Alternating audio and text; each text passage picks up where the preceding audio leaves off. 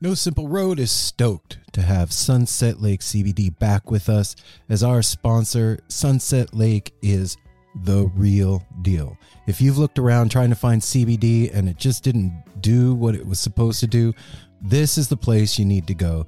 They've got every kind of product you can imagine, including CBD tinctures with sleep gummies that are great for getting to bed, CBD gummy bears and reishi-infused chews that can help bring you a little bit of calm in a stressful day. They've got salve. They've got smokable hemp flower that's great for folks like me that don't want to get stoned and paranoid but want to have the benefits of cannabis. Well, now you got it.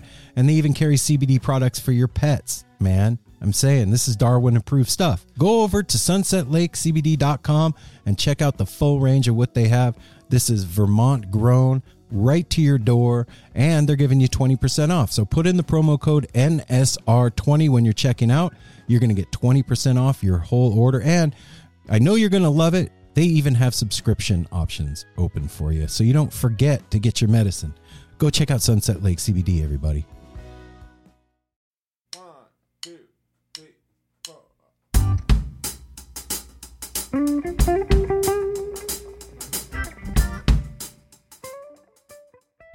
Have you ever listened to Playing for Change? Out of a World. That you got at Electric Fish Lights? Well, shit. You totally should. I think you should. You absolutely should.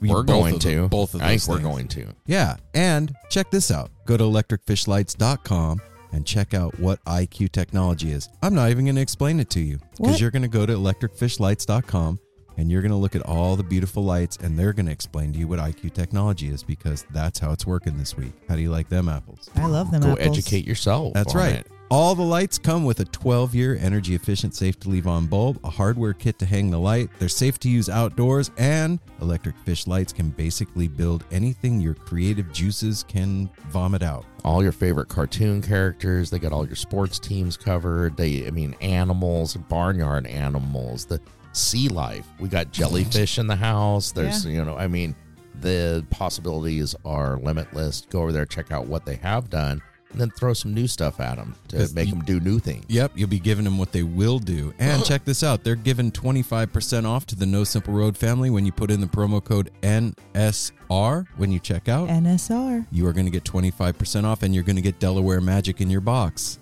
Do you know what that is? No, because Nobody knows what it is. You don't. It could be a T-shirt. John might not even know what it is. It could be a crystal. That's how it happened. It could be a I candle. think Amy does. It could be a guitar pick. Amy. It could be stickers. I don't know. You'll know when All you right. order. So go to Order. electricfishlights.com or at electricfishlights on Instagram and enlighten your minds. It's getting down to the wire, and you know what? It's What? almost Christmas. Ooh. That's true. And if you're sitting at home and you're like, I haven't bought Carl, Mabel, or Frederica a gift yet. Well, guess what? Shop Tour Bus has you covered. Go to They've got you covered. shoptourbus.com or at Shop Tour Bus on Instagram and check out the digital lots. Most amazing creative purveyors of Grateful Dead inspired merch, like the new St. Stephen design poster that they have on 100-pound French Navy paper with fucking Red, blue, and metallic gold. Whoa, check that out. Yeah. You say that 10 times fast. You don't have to do that. Just go to Shop Tour Bus and check out what I'm talking about. All their designs are Grateful Dead inspired. You are not going to find Steelies or 13-point bolts here. You're going to find song lyrics told in the form of pictures, which is pretty dope. And they are hooking up hand-designed boxes, so when you order, it's not going to come in a weird little Mylar bag. It's going to come in a beautifully, intentionally designed, one-of-a-kind box with a Grateful Dead lyric on the inside, and a lot of little extras that we can't even tell you what they are because I don't know what they are. And also, you're getting free shipping when you put in the promo code NSR. No, that's wrong. Not that promo code. No Simple Road. No Simple Road. I don't know what I'm talking about. I Put in do. the promo code No Simple Road, all one word. When you check out, you're going to get free shipping, and some of you are going to get a Grateful Dead Bootleg. Miracle Bootleg in your order. So go to shoptourbus.com and check out what they got going on over on the digital lot. It's the season to be jolly. Yeah, it is, Santa. You know what helps Oh, with yeah. that? What? Some Define Premium Cannabis. Whoop, whoop. What? Which is one of Define? our fine sponsors. I love Define. We all love Define around Sure here. If you are up in the Portland area, come visit us. We have 2 locations. Where? One in Hillsboro. The other in Forest Grove. Yes, Oh. they are. And if you come in, and this world is crazy with all the new cannabis stuff, our mission is to get you suited to the right medication you need, because there are dabbables, edibles, vapables, rubbables, smokables. I mean, it's just all the Bathables. It's crazy. Yeah. So bath what should I say salts. when I get in there? When you get in there, you come up to the counter and you're like, I am a No Simple Road listener, What? and I would like you to get me hooked up with the right product for me. And if I was the bud tender, I'd be like, guess what, yo? You're going to get 10% off. Is this your first time What? in? Yes, it is. You're getting a free t-shirt Free too. A free T-shirt. T-shirt That's right. too. And then Dang. you wear that T-shirt back, that's another 5% discount. So each time you come in after that, you'll get a 10%. Wear the shirt, you get a 15% discount Damn. on your purchase. And you are going to go home feeling good. There Wow. it is. Go to Define Premium Cannabis, 2 locations. Tell them you listen to the show. One in Hillsboro, one in Forest Grove. Say hi to Apple at Hillsboro Monday through Friday. He dresses like a skater. We're so excited to tell you a bit about today's sponsor, Music Masters Collective. They are a nonprofit organization that produces unique music events, providing opportunities for fans and artists to meet and collaborate in an inspired and creative atmosphere. Music Masters Collective events give you the opportunity to learn from world-class musicians like Otil Burbridge, Steve Earle, Richard Thompson, former members of the band, the Milk Carton Kids, Nikki Glaspie, the Fab Four, and Sean Colvin, and so many more. At an event like the Milk Carton Kids Sad Song Summer Camp happening this July, you can expect immersive classes, evenings of entertainment, excellent food, and a space for a lucky group of folks to learn, co-write, workshop, and perform with like-minded peers, all with the guidance of Kenneth Pattengale, Joey Ryan, and some of their favorite songwriters. This all-inclusive week in the Catskill Mountains of upstate New York is guaranteed to be magical. Scholarships are available and spots are extremely limited, so visit www.sadsongsummercamp.com/simple to learn more. That's www.sadsongsummercamp.com/simple. Check it out. Hey everyone, Chris Pandolfi from the infamous String Dusters here to let you know that my podcast, Inside the Musician's Brain, is back on the airwaves for Season 4, which means it's time once again to get deep with influential musicians from all across the musical landscape to really understand and translate the lessons of success, failure, inspiration, and hard work that are behind the music and the artists that we love. My guests this season include Rachel Price from Lake Street Dives, Sam Bush, Chris Wood, Chris Funk from The Decemberists, Lindsay Liu, MC Taylor from His Golden Messenger, and more. Check us out, and thanks for listening.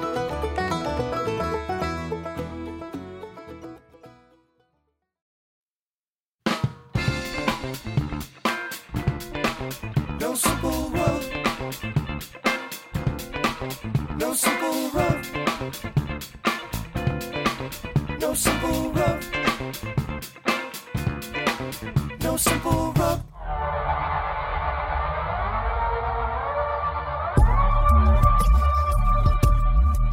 Goes the goober. Hey now. No Simple Road family, we're back. How's everybody doing? This is Aaron, Mel. And Apple. and we have something magical for your Happy holiday times. Yeah, for your pre-holiday listening enjoyment this week. We have something amazing. We have the opportunity for you to listen to the most fantastic Mark Johnson. From Playing for Change. If you are not familiar with Playing for Change, please stop the interview now and go over to YouTube and just put in Playing for Change, and They have their own YouTube channel. go check out what they're doing. And then after maybe 5 minutes of watching what's up, come back to the interview. I'll wait. And if you want a suggestion, look up Stand By Me. That's the one that they started it all. So look that one up. And then come back. come back. All right, you're and back. so you're back. All right, so now you understand the Gravity. magnitude and gravity of the individual that we have for you this week. You know, I was telling Mel and Apple after we finished talking to Mark, like this came to us through a publicist, and with the size of this organization, and as much as they work with the UN, they work around the world. Yeah, this is global. So I didn't know what to expect. I've never met Mark before, and I told Mel, like, it could have either been like a guy in a suit that's done 15 interviews today, and we're his 16th, and he's burnt out, and he's just going to go over the questions, or you're going to get what we got, and like one of the coolest dudes ever. Mm-hmm. Yeah, this is one of those interviews. This is actually like one of 3 that I could think of, and that the is energy going to change our life. Yeah, well, that and the energy in the room shifted dramatically to where it was uplifting. The conversation was like energizing and made me feel hopeful. And the times that we're living in right now, that's not an easy feat to accomplish. He did make me feel hopeful. Mm-hmm. I'm still processing it because that really, the synchronicity of it all. I tell the story in the very beginning, but I wanted Mark on. I just didn't know who Mark was. I just wanted the person. You knew about Playing for. You wanted Playing for Change. Exactly. On the show. I wanted Playing for Change on the show because I didn't know what that was in its entirety. I didn't realize that it was like separate foundation and all these different aspects to it. But once I saw the first Playing for Change video, I was like, holy freaking cow. Yeah. And one of the reasons that we talked to Mark this week is because on Wednesday the 15th, December 15th, Playing for Change is doing a global event on their YouTube channel. What's it called again, Apple? Playing for Peace. Okay. There it is. Playing for Peace, yes, on the 15th. And you're not going to want to miss this. Mm-mm. We're not going to want to miss this. This is the digital campfire that we talked about during this interview. An opportunity to hear music by elders. Every continent. Well, it's not just that. It's also Bob Weir did music for this. Derek and Susan did music for this. Slash did music for this. Like Mickey Hart, Stephen Perkins from Jane's Addiction. Yeah. I mean, the list goes on and on. But then there's also indigenous musicians from all over the planet that have contributed to this thing. Hopi elders and shaman, tribesmen, reindeer herders, and I'm excited that one of them is John Paul Jones, and they're working on a when the levee breaks. done when the levee breaks. Yeah, we're gonna get it here. This is a super exciting thing for us to have had on the show, and I am really excited for all of you to hear this conversation and to share Mark's energy with all of you, because it is infectious, and it's medicine that we sorely need, what he's doing and the energy that he's spreading out into the world. And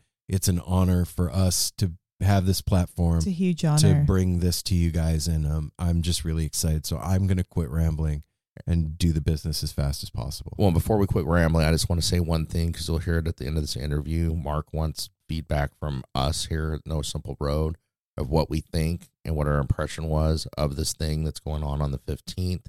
Give us your feedback after you sit down, you watch this. We want to hear what this does for you and what you think of this whole foundation and what he is doing, the magic he's spreading out there in the world through music. Yep. So here it is. We're going to do the business, and we're going to get you right to the interview. And remember to hang around afterwards to hang out with us for a few minutes, because we got stuff to talk about too. So yeah.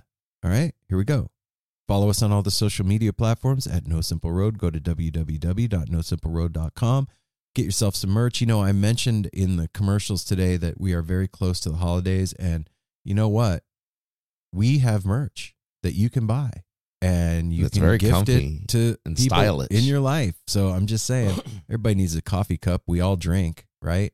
Everybody needs a fanny pack. We all carry stuff. Everybody needs a shirt. hoodie. That's right. So go to hoodies here. Go there and hook yourself up, man. And let's see. Go to patreon.com/No Simple Road, so that we can continue our global mission of spreading love and community and togetherness and in-depth, fun, and weird conversations with the people that inspire you. That is how we pay the bills. So go to patreon.com/No Simple Road, and you can give as little as $1 a month, and that keeps us afloat because we're in a boat.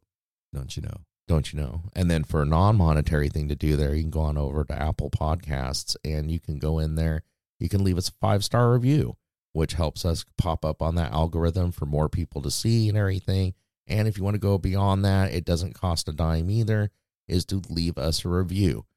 We haven't had one since towards the end of November, so give us some Christmas love and leave us one of those reviews so me and Mel can read it. We could use one December one, y'all, please. I'm asking as a Christmas gift to the family here that you would call in, or not call in, that you would write in on Apple Podcasts and leave us a little. And then after you get done writing in, then you can call in. How do you call in, you guys? You would call 971-808-1524. Mel?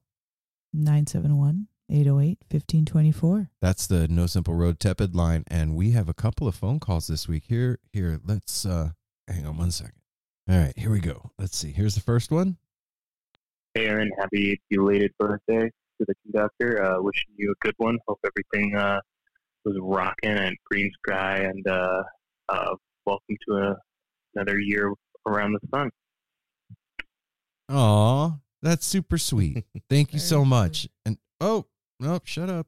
Double. Hey, double. What does it mean? Double rainbow is, I don't know what that means, but I do know that a belated birthday wish is super cool. And whoever you are, I appreciate it. Thank you, brother. I love you. And Green Sky with Holly Bowling was probably one of my favorite shows I've ever been to. So thanks for calling. And I got one more. Is this No Simple Road number? My name is Marty, and I just wanted to tell you how excited I was for you guys to play Mississippi Sound stuff and interview Yella P, Damian Pearson, my friend. I live way up here in Minnesota, but I did attend a harmonica conference down in Hill Country, Holly Springs, Mississippi once, and Damian was one of the professors there, and he's a cool cat, and he just plays the mean harp, and his album is great, and I'm glad that my jam band friends are picking up on with my blues friends. Catch you later. Bye. Heck yeah, we are. Thank you, sweet. Marty. Marty, Heck you sounded genuinely happy. That's really awesome. Yeah, and of course, man, you know,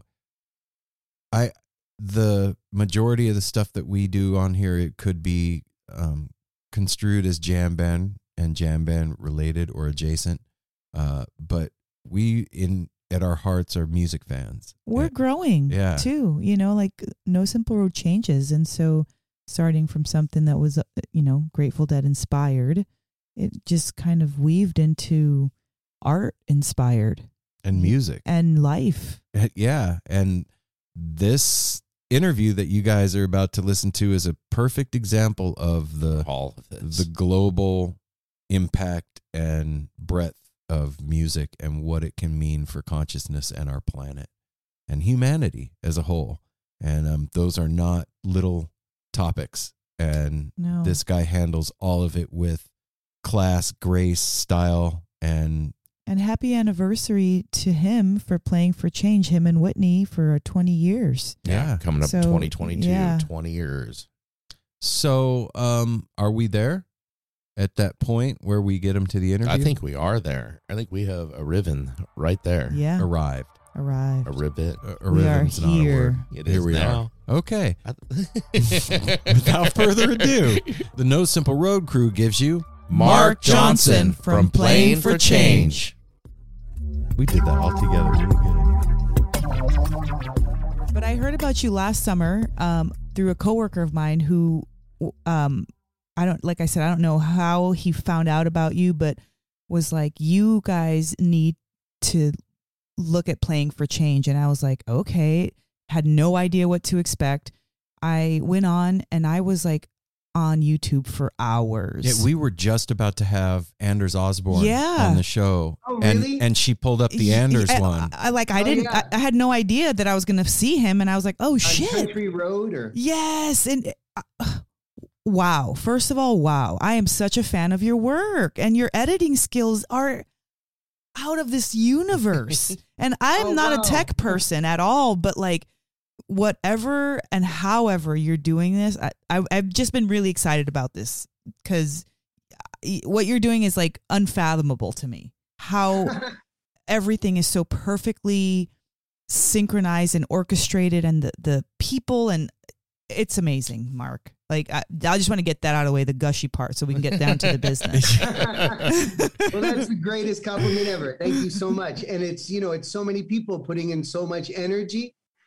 And I think that that's what comes across at the end of the day is it's not like it's one person. It's the whole world doing it, whether they were helping us find the location in some far off country, or helping us find a musician who played a certain instrument, and then those musicians, and then all the crew and the producers and camera people. And, you know, it's just a huge group effort. Yeah. Can you talk about the genesis of the Playing for Change movement, right? Is it a movement? Yeah. What's so exciting is 2022 will be the 20th year since I first started Playing for Change with my co-founder, Whitney Cronkey. And, you know, originally, I think the idea had started in the late 90s because I was a recording engineer in New York City. And one day I would go to work and I would record music with Biggie Smalls. And then the next day would be with Paul Simon. And then the next day would be a 70-piece orchestra. And every time you're there recording music, you're at their happiest moment of their life. At some point, you see like this complete joy come out of them. And I realized, you know, I bet if they could see in each other what I can see, they would all hang out together. Oh, wow. But instead, they would all go to totally different worlds and come in and go back to totally different worlds. So I just knew that music is this really interesting thing, especially when you're recording it, kind of the through line you can come up with. And then I was on my way to work one day in a subway, and there were two monks painted all in white with robes on. One of them was playing a nylon guitar. The other was singing. I don't know the language. I imagine nobody knew the language, but the whole platform was just packed in New York City. Nobody got on the train. And I looked around and I just see, you know, a homeless man next to a businessman and a little girl next to an elderly woman, and everybody just watching this music so connected. Then when the song ended, they get on the train, they go their separate way. But I realized two things. One, the best music I heard in my life was on the way to the studio and not in the studio. Wow. So I realized I could spend my life in the studio, but I'm never going to record whatever that just was. Like that's the first thought that came to me. And then the second one was, wow, everything that made everybody different seemed like it disappeared when the music was playing. Wow. So there's this power in music that I was just really coming up with, or noticing that, wow, you know, in these various scenarios I'm in, I can see this as the great unifier. And so that was sort of the idea was, let's take the studio, the same equipment I use with Paul Simon, and let's bring it out to the streets, to the subways. Let's go learn from the people. Let's make music with the people. And it all really started out of that. Then, you know, evolved over the years to, it's always just been about music. So it's all kinds of music in villages, music in the streets, well-known musicians you never heard of, because a lot of music is about discovering. So it's always like taking those aspects and turning it into something that has so many different kinds of people and music that it really does become, you know, a project for the human race, not for any group. It's not for any team. It's for everybody. Right. And that energy gets put into the music. And then I think it gives it that legitimacy that this is real. This is real people around the world doing what we were born to do, what we invented, you know, as people, we invented this music to do this exact thing. So now it's just sort of grown into that kind of concept on a global scale. Mark, I have to tell you, I had a similar experience. Well, I think the three of us had a similar experience to your Subway experience at a Radiohead concert. Okay. The show ended. They were encoring the show with Creep, and we've all heard that song a million times. And they're in the midst of playing, and everybody's singing along. And I looked around, and there was a monk down like a couple rows down from us, and there was a guy in a suit, and there was an older lady with her kid, and, you know, a kid with a mohawk, and us, and like all these people singing in unison together all of our differences were disappeared in that moment, and we were one being singing together. Exactly. And from that experience, you become more connected than you were before it. Right. Yeah, that's the beauty of this stuff. It really does work. I think that's the most primal and fundamental kind of magic that human beings can do. Because it came from us sitting afraid of the night, basically, around fires and having to entertain ourselves with sticks and rocks and skins and the things that were available to us. And that's how we stayed connected through the fear of night, and then out of that. That's so funny you say that. Yeah. I love that analogy. And then it's like, we sang to entertain and also to, educate and inspire. Right. So you get all of it mixed in there. And our show this year, one of the main concepts is kind of calling it a digital campfire. Ooh. This is sort of like what used to be, a group, now is the whole planet. But, when we have Robbie Robertson doing some of the narration and setting that whole scene up. And to me, it's like the most inclusive digital thing ever, because you're about to see hundreds of musicians in so many countries and all these great indigenous people being able to get a voice to be able to tell us what we all need to know from the people who know the most and are usually asked the least. Surrounding it by this great music, which is going to pull everybody in and make everybody feel good. So it's kind of like that ancient digital, it's a digital version of an ancient campfire around the world. So I'm really curious because the indigenous stuff, I love it, man. And like you said, those are the people that are heard from the least. So when I see that kind of music in your productions, who finds that? Like, how do those people end up with you? It all started with, let's get out, let's go off the streets after the beginning, and let's go into, ancient places and learn the role of music. Like, why do they play music in certain spots around the world? So we could learn from it, whether it's, the Himalayan mountains, it's for enlightenment. And for Israel, Palestine, that area playing together, it's about like forgiveness. In South Africa, the same thing. A lot of it's about forgiveness for apartheid and for that. And then when you get to indigenous in America, it's an entire part of their identity. Like everything they do is surrounded by music and rhythm, and then a deeper connection around that. And even the role of the wood and the animal skin on the drum and the rhythm patterns they're playing for different emotions. And so these sort of things really drew us to go learn. And then the coolest thing then is to incorporate, what they do with the idea of a song around the world. So I think the most recent one was the Lakota and the Sioux that were added to All Along the Watchtower that we had done around the world.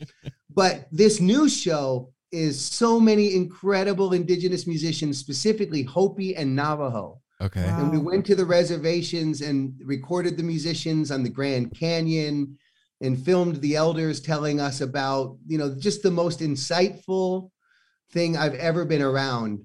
And honestly, I'm just saying that not because we're talking about the show, but just the truth of finally taking these songs around the world and using them now as a guide to storytelling instead of each one on their own.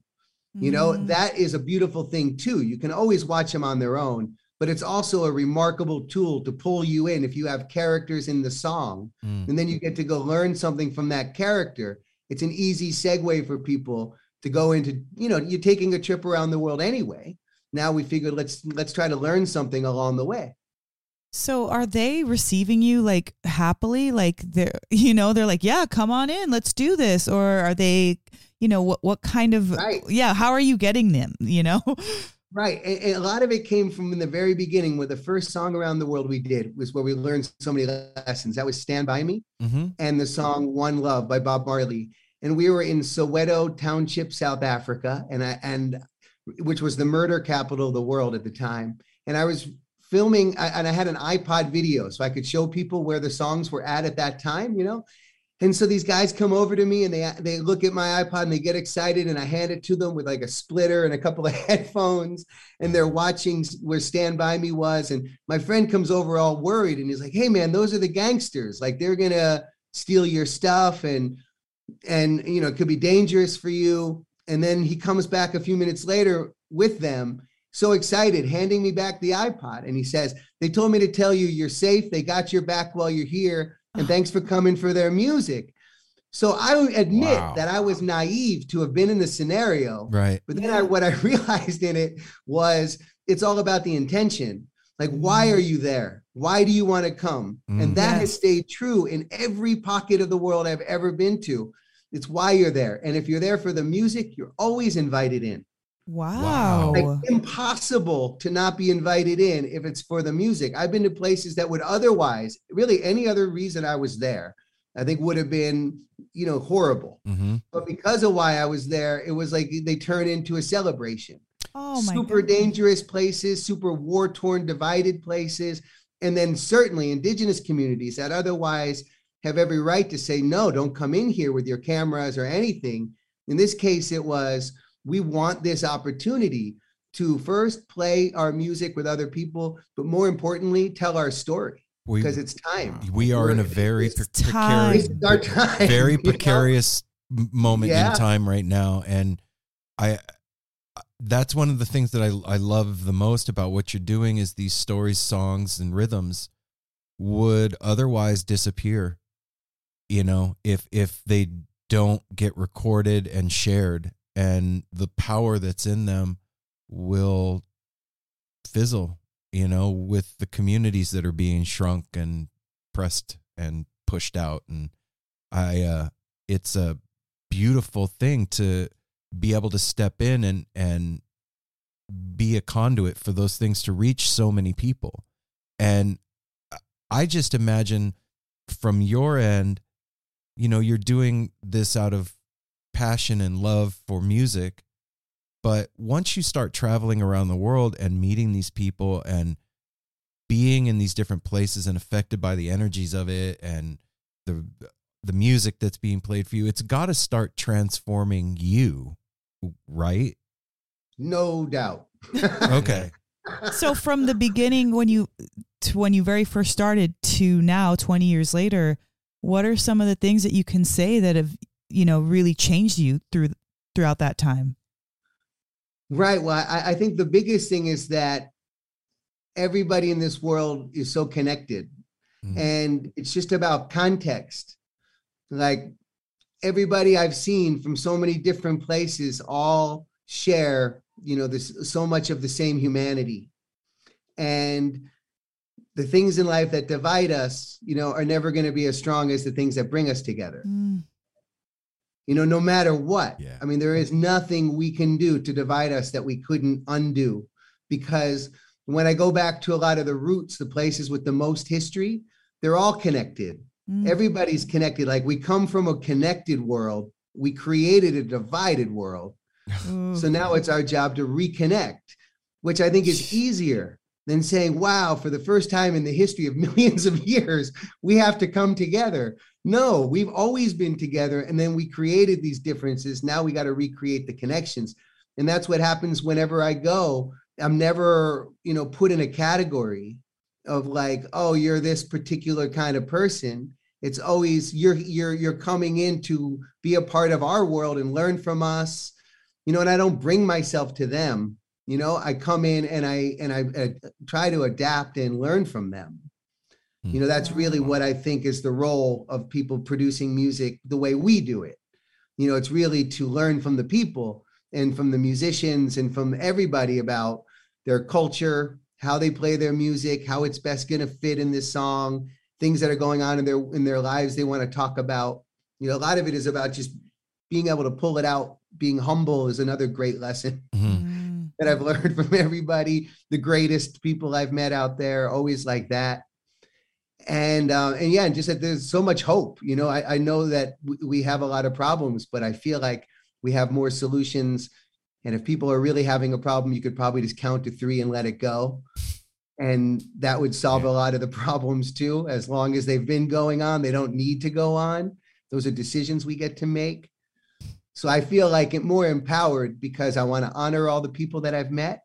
And believe me, if I'd have been like beat up and torn down this whole time, then I would tell you, but just like an objective person traveling the world for music, everywhere open their arms. I in my mind's eye, I see like a guy traveling around like with a basket on his back and like taking these beautiful fruits from all these different people and like setting a table for everybody to come eat at with all this wonderful stuff from all over, and I love that. Yeah. And there's huge power in that, man. That's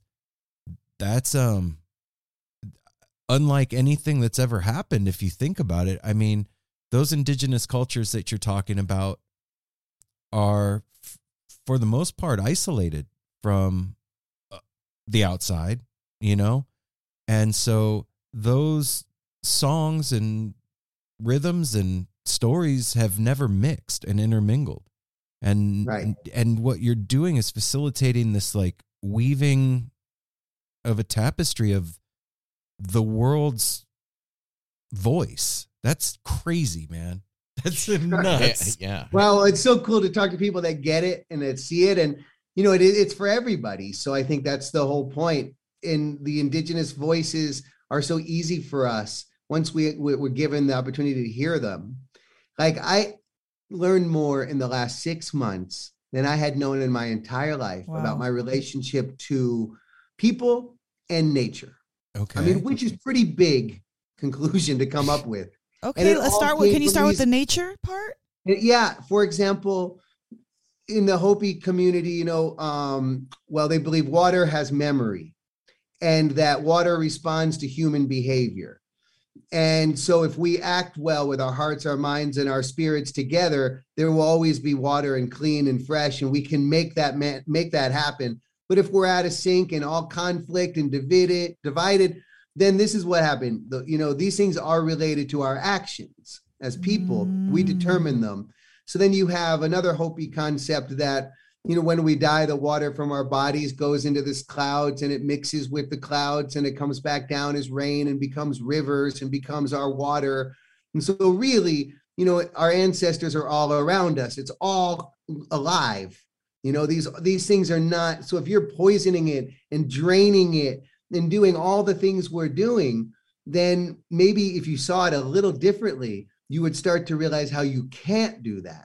There's never going to be a good reason to continue with what we're doing. And I think if you can personalize it and humanize it, you can make a lot more people make change. I just don't think you get change by any other way than by making people care more.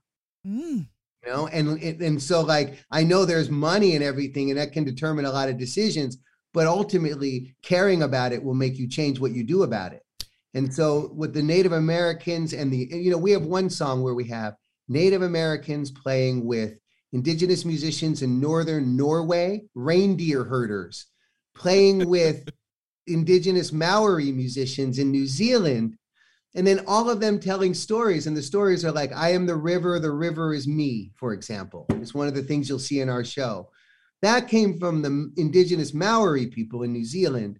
The thing I was just telling you was the Hopi and the Navajo, but they're exactly the same. Yeah. And they've never met and they've never traded, concepts.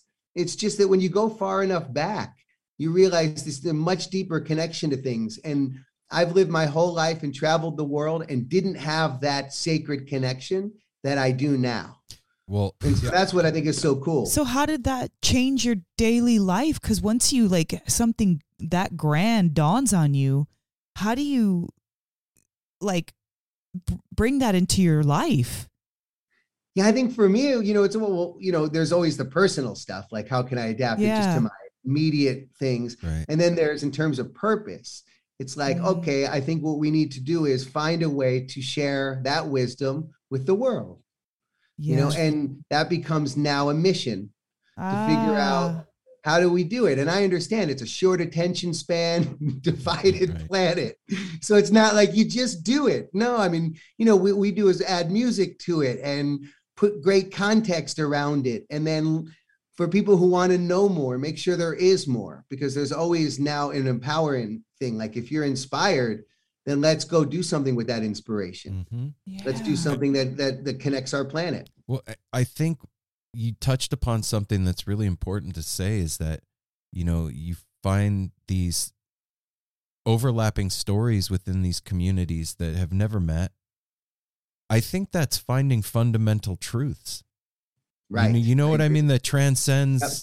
distance and culture. And that's something that the planet has given human beings, regardless of what their color of their skin or where they live on the crust of the earth.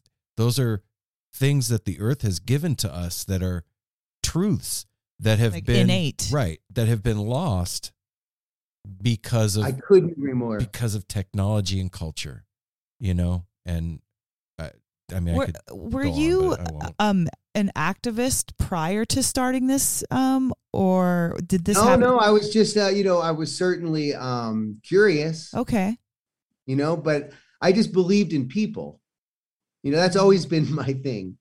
Like, I don't want to be, I know if you start judging people or yelling at people, like nobody's going to change from that. You got to learn from the person, understand the person. So Right. I tried to put myself in different shoes, and that was more my approach than activism, because I would rather help make a bad person better than just, a good person great. I mean, they can do that on their own, but like people really struggling, they need something to inspire them, because fear keeps feeding fear.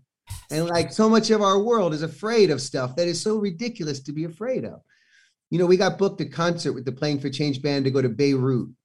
And I remember searching online, is it okay to travel there? There was like a flashing siren on the page, And I talked to the promoter and he said, man, I know it's been like that forever, but it's really safe here. You'll have an amazing experience.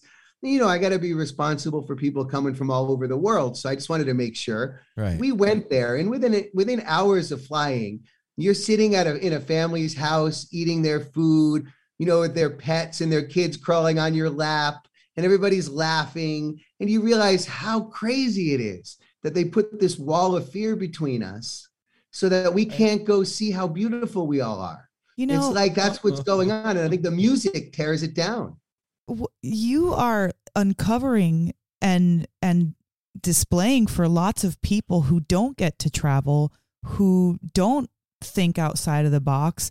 You're uncovering, like Aaron was saying, this huge nature truth, and in such a unique and wonderful package. Because if you just look at this one video, you will be inspired. Any of them, the Stand By Me, Lena, any of them. And I've never seen it like the way that you're talking. That I said activist earlier with just a little bit of a trepidation, because it doesn't seem like that, but you are. But activism has this like negative connotation, but what you're doing, it transcends that. It, like you said, share the wisdom with the world, and through your medium, through your art, it's the most beautiful way to share it. It's elegant. Exactly. Yeah. It's sweet. It's, like a puffy cloud, and not a dagger, and activism a lot of times is a dagger. You're judging the other person or the other side or whatever, or you want to be heard. And here you're just like playing. Yeah. You're sharing. And that is something really great and something amazing to be proud of. Yeah. And, whenever I think about what you're doing, it baffles me, the scope of it. It's such a big thing. Like, you're not just dealing with artists here in the United States. You're not just having like Slash or, Anders or whoever. Those are big names all by themselves, but you're also like the Hopi, the Sioux, the reindeer herders, and people in the Amazon. And like, it's such a big project. The scope of it logistically is what I'm getting at. How does it go from like just doing it here in the States to that, and you handling that as like the guy that's driving that ship? It's mind blowing to me to just think about having to herd all those cats. That's funny. And your descriptions today have been so perfect. So you fully get everything we're talking about. And how do I do it is just honoring the amazing people that have given me this chance. Right. Yeah.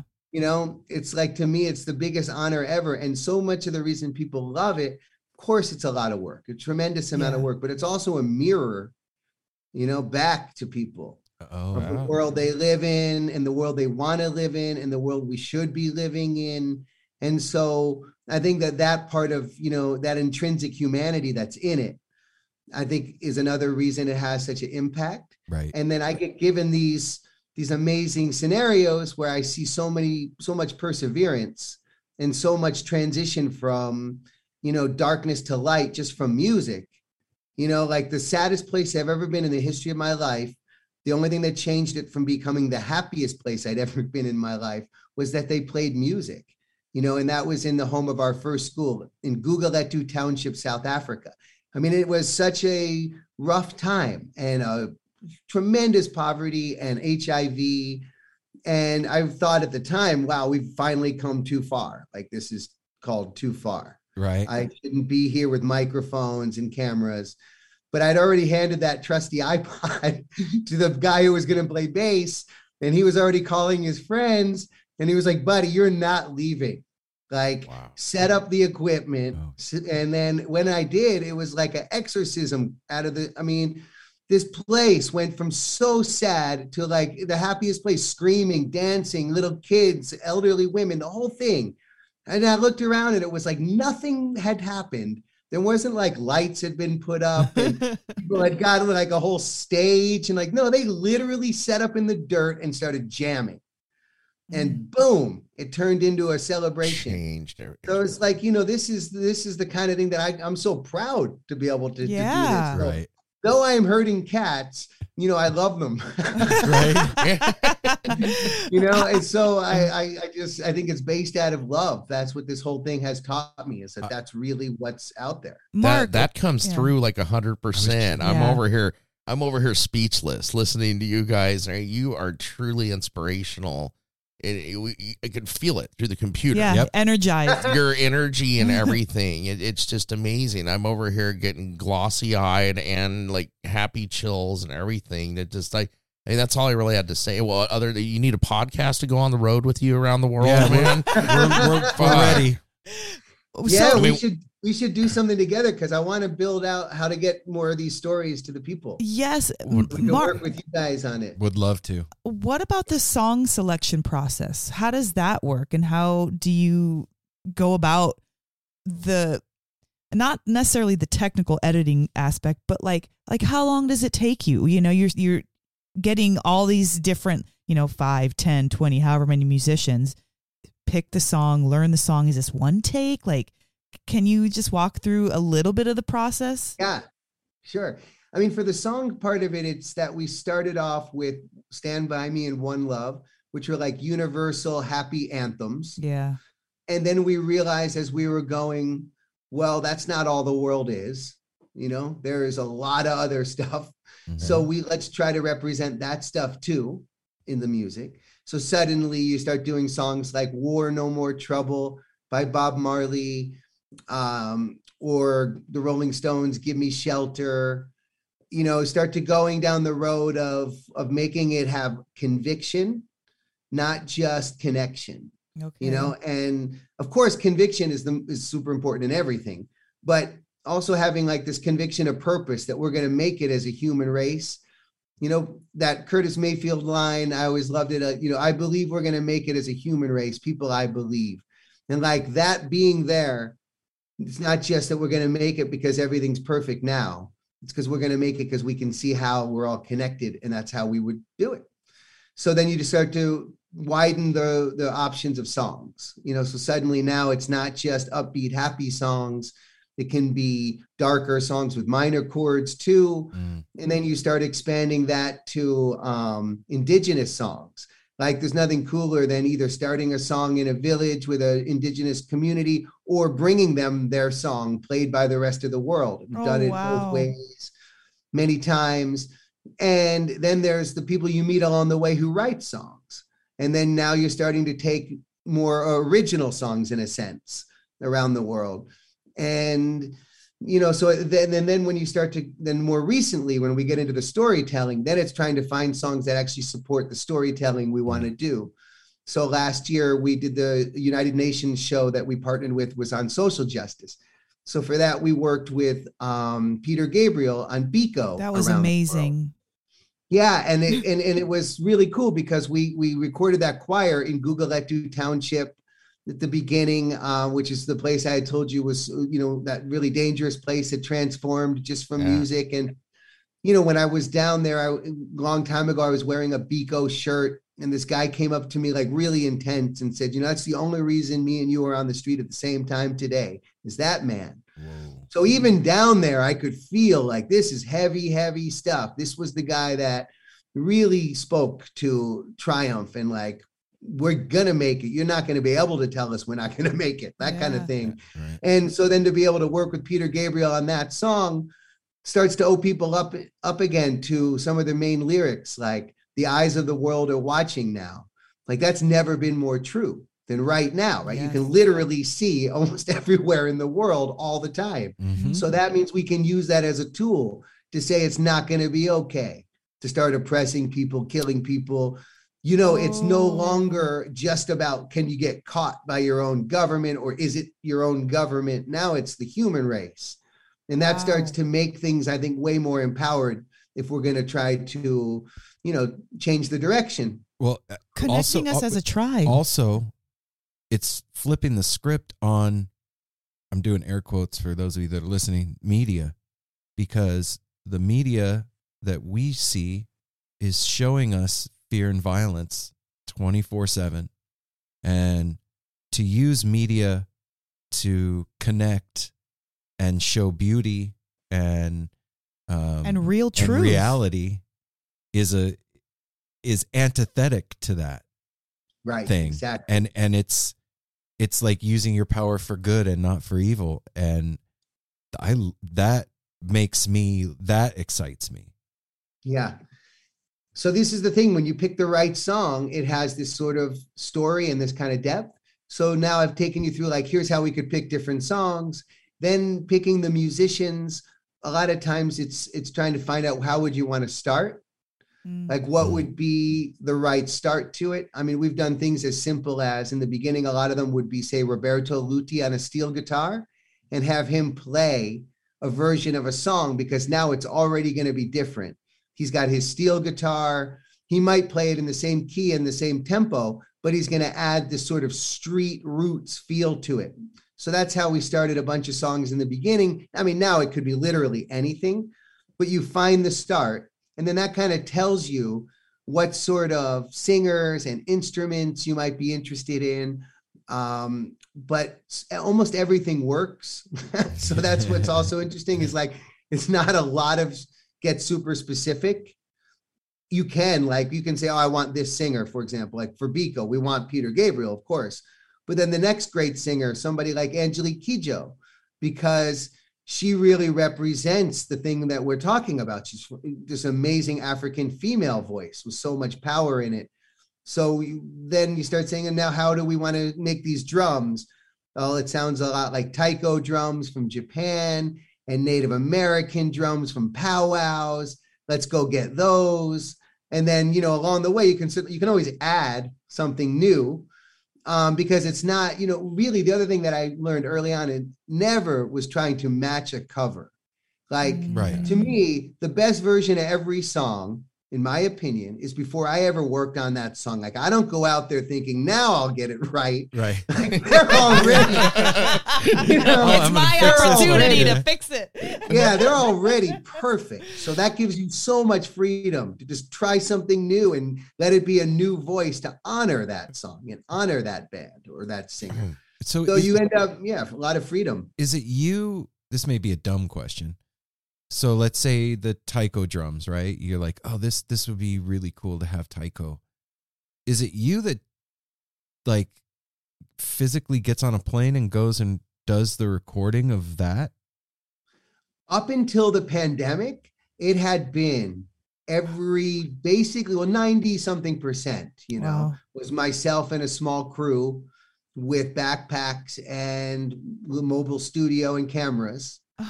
And then most of it was finding a guide, when we would show up that was maybe a musician, or certainly had to know a musician.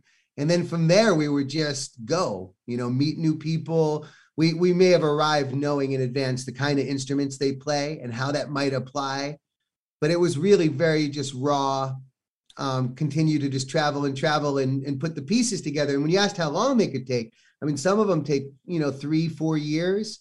Could take 5 years. Whoa. But I'm working on many at the same time. Okay. So it just depends when I show up. That's how it works. So I don't show up and say, I just need this. I can meet what you play and be like, oh, that might be cool on this kind of song. Like maybe I have a reggae song. Maybe I have a blues driven song. Maybe I have a more Latin kind of groove.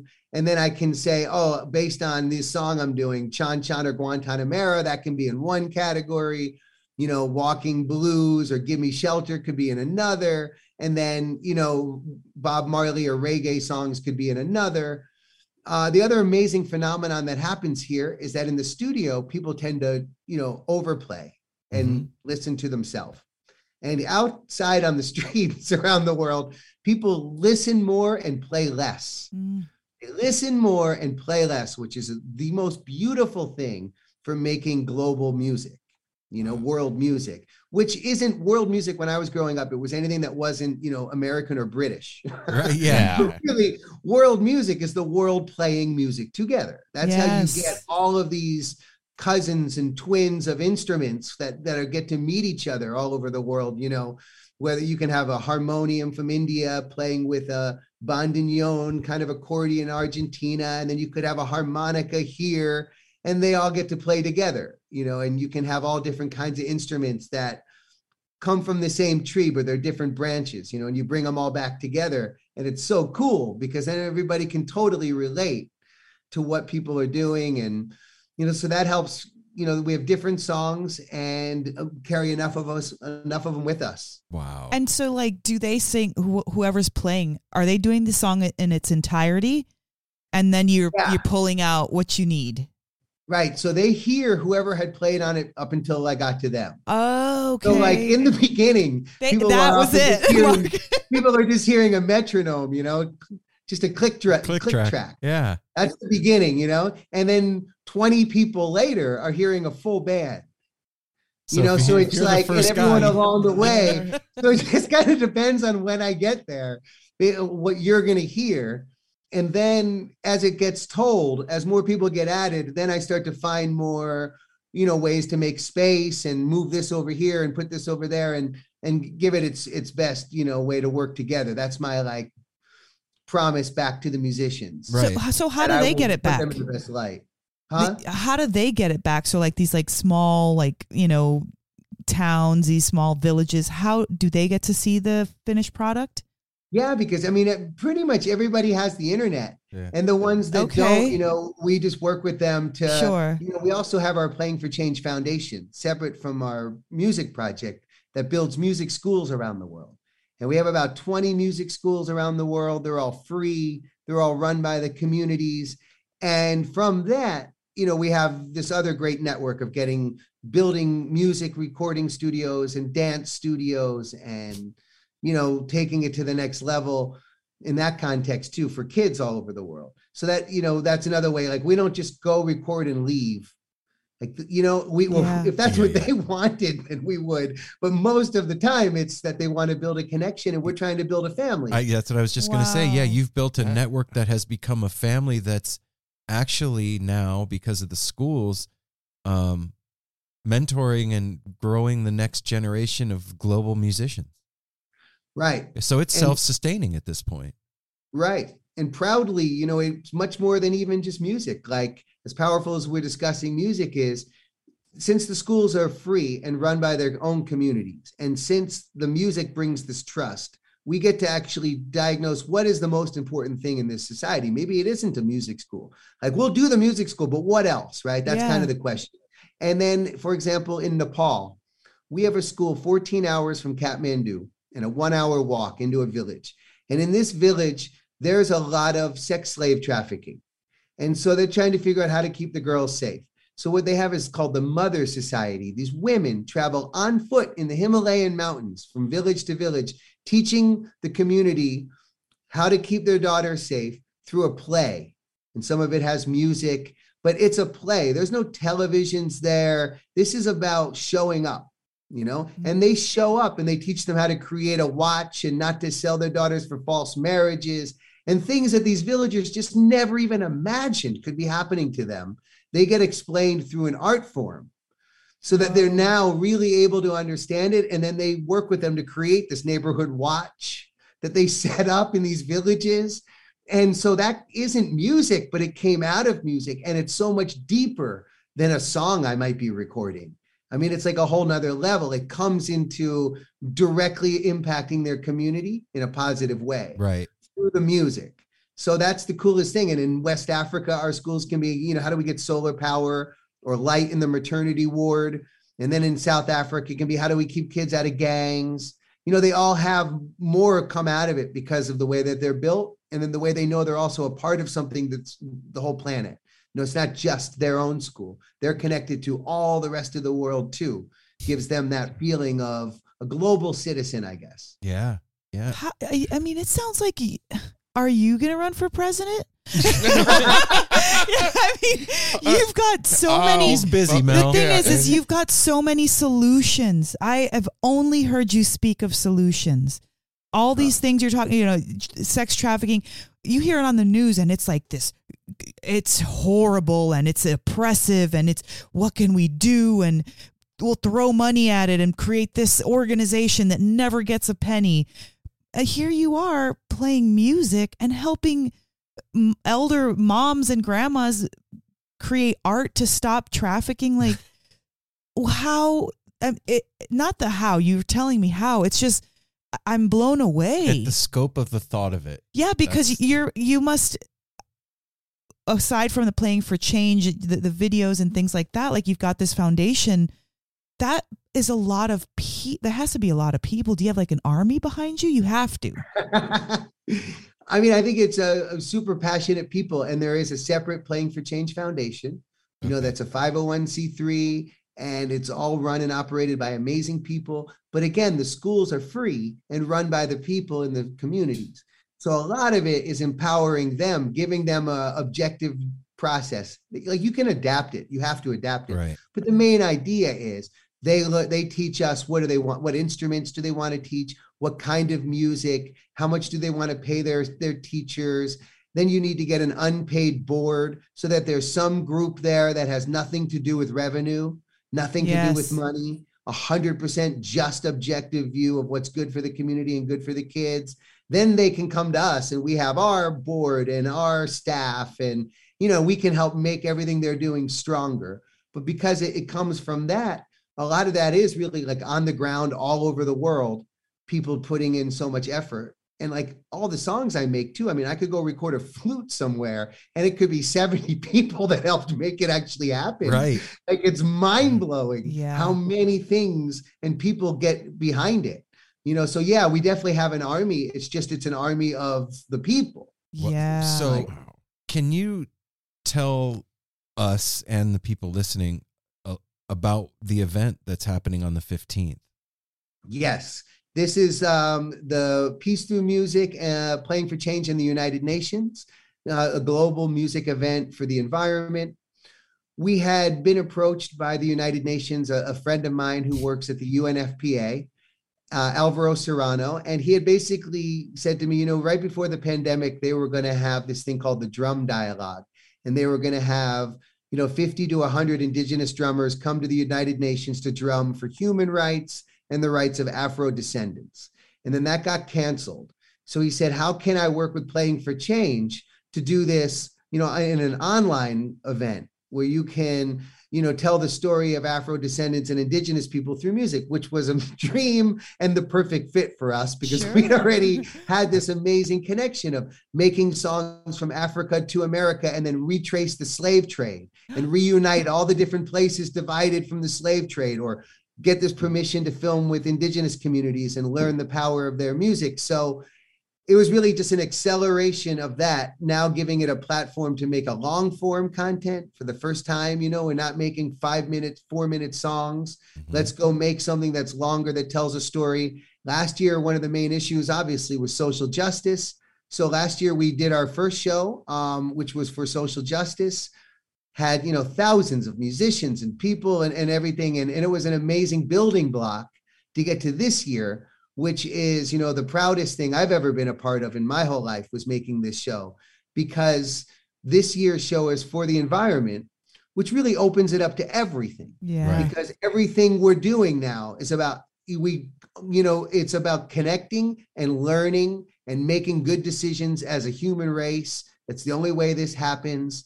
So a lot of those principles I was talking about earlier start to really get to be applied now, like every song we pick, everyone who plays on it, everyone who speaks in the event, everybody's coming together for this intention that we all share. It's not like, I want my rights and you're taking them from me.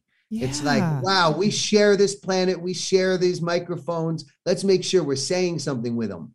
Let's make sure we're doing something with our instruments. Let's make sure that, our actions are now unified. And so that is what this event is. It's about a 60-minute show. Features 7 different songs around the world, all new for the show, including some amazing stuff. We've been working with John Paul Jones on When the Levee Breaks around the world, with incredible indigenous musicians. And we worked with the Black Pumas and Slash on Colors around the world. So it's a contemporary, it's all kinds of music. And then, just like I had said, it's about giving a voice to the people who know the most and are asked the least, the indigenous wisdom of the planet.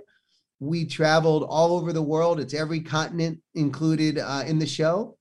Wow. Again, thousands of musicians and people who have made it possible. And it's really our best body of work of combining the power of music with the power of storytelling. And as you guys said in the beginning, it's about that campfire. This is really like a digital campfire, the most important time in history. We've all, for the first time ever, just shared something together, the pandemic. The whole world in my lifetime certainly had never actually shared in something at the same time. Right. So this is an amazing chance for us to rebuild and reinvent the world we want to live in. And I think this show is a huge step in the right direction for people to come and be entertained, be inspired, but also be empowered. So where do they go to view it, and how to get involved? Is there donations, all of that?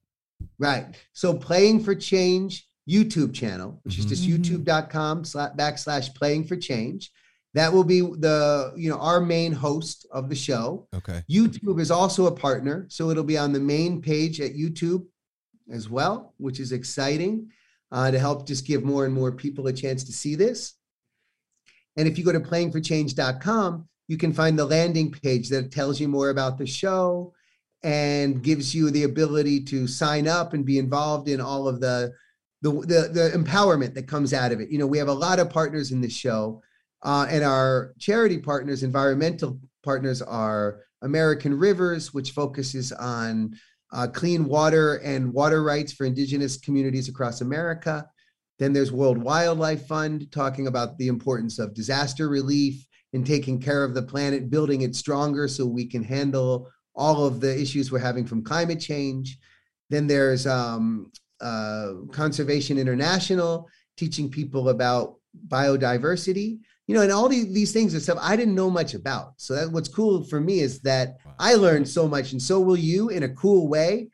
So biodiversity is another way for everything getting along and working together in the entire, in the environment. So it's a really amazing, part of the show where people learn about that. Then we have Reverb with the Music Climate Revolution, which is creating carbon negative touring, empowering fans, music lovers around the world to be a part of, the solution, giving everybody tools to do that. So that's what I love, is that's for everybody in the world. We also work with the United Nations, specifically called Leave No One Behind, which just teaches us that a lot of times it's the poorest places that get hurt the most from climate change. And the other thing that that I would add to that is that oftentimes the poorest places have the best music. So there are so many reasons for us to listen to these different groups that are out there doing the real work, and then they empower us to join them. And that's what the coolest thing. You don't just need to have one lens in this fight that we have against ourselves to treat the world better. There is a lot of lenses. That's saying a mouthful, this fight that we have against ourselves. I want to cry at everything that you're saying. I love you so much, Mark. Let me say that while Mel's over here tearing up, this is usually like we all kind of we do this together. We have roles in this. Mel has a journal in her lap, as you see, and usually listening to episodes, she goes through one of her, not jobs, but what she likes to do, and kind of a job is to pick out the little nuggets throughout and write them down. So we have these inspirational quotes. She's written some, but like everything you were saying is the gold nugget. Yes. Yeah. Like everything. Yes. I saw her quit writing while she's making a little scribbling, but not like she normally does, where she's like, oh, that was a good one, where you get a handful out of a conversation. No. You were so inspirational. And also congratulations on finding, obviously, what you found to do 20 years ago has changed your life and educated you and turned you on to more music. I mean, wow, man, you found something not just to feed yourself, but to feed the world. And that is amazing. That's the I'm teary. We're all like kind of teary. It's just true. like, oh my Yeah, God, I believe in you. Was it? Yeah, man. And that's what I felt with all the people out there. So that's the thing. It's so real. It's like, not just, oh, I did some great thing, thank you. No. It's like, no, we are all a part of a great thing. And yeah, I did have microphones and cameras, but I didn't play any of the songs. And you don't see me in the videos unless I'm like behind the scenes for a second. This is the world doing this. And, watching it, you're just as valuable like as making it. I mean, it's for everybody. Like, that's why I don't want to talk too much more about it than just say, I hope you feel it. I set it up for everybody. And now you come in with an open heart. I think you're going to feel and learn something. Was it Moses when God, he got turned white, his hair turned white? Moses is turned white. I feel like that's happened to you through seeing all of this amazing musicians in the world. Like it's changed you in a certain way that your aura, your energy, it's just different. It really is different. We've 250 episodes in. Talked to a lot of people. We've talked to some beautifully inspiring people that are doing incredible things, but you're changed. There's a handful of folks that I've spoken to that have this kind of, you can feel it come through the screen, man. Cool. Just you talking about what you're doing, not even seeing it, is inspiring. So we haven't even seen the product, and it's already inspiring because of the depth of what you talk about, and the like you said, humility, and the laughter, and all of it. Like, you may not be the musician, but you are like the composer, the conductor. That's has the wherewithal to understand putting these things together is going to be a masterpiece, and that's just as much of a musician as the guitar player or the songstress. And this global event on YouTube on the 15th, like, I am so excited. I can't even think of the right words to say it. I'm so excited to see what you did and what the world did here. I mean, we have been, the last 2 years have been a very, it's been hard. And I know a lot of people that are losing or have lost hope because of the last 2 years. Yeah. And I think that this medicine is sorely needed right now. People need light. People are thirsty. Yeah. You're bringing like what? Yeah, you're bringing the drink, and everybody is just ready to go. Right, and I can relate to that and to all those people. So it's not like I'm off on some, just joyful place only. Like I get it, right? And that's why I'm so excited about it, because it does do this. It lifts people up. It makes people more connected, and it's real. It's the other thing. Like you don't need to go. This isn't a prescription. Yeah. This is your planet. This is a way of life. Call your doctor to find out if hope is right for you. And this is gonna, and this is medicine for the soul. And I want to credit my directors on this show, Sebastian Robertson and Robin Moxie, our producers, my brother Greg Johnson, Rand Williams, Alvaro Serrano, and the co-founder of Playing for Change, Whitney Cronkey. Them, along with an army of millions, is how I'm sitting here now. So I just want to, thank them and everybody. And again, just make sure, that this is for everybody. So Thank you so much. Wow. And I want to mention one other thing. You guys may have talked to a lot of people, and I haven't done a lot of podcasts, but you are so amazing to talk to. Aw. So, Thanks, man. It's obviously a give and take here. Like we have, you make me feel so comfortable to talk about it. And that really, means so much to me. So thank you. Yeah, we appreciate that, because honestly, I wanted to hear so much of what you had to say because of how in depth all of your work is, and I appreciate you being so candid and so free flowing with your talent and your incredible thought process. Yeah. So thank you. Thank you. I would love to talk to you guys. Yeah. And honestly, like Mark, if you think in one of your corners of your mind, anything that we can do to help you along, don't hesitate at all. Amazing. Seriously. Amazing. Like I'm inspired. I would love to be a part of that family. Yes. Great. Yeah, man. So we've got our podcast team. We got you. You got anything you need.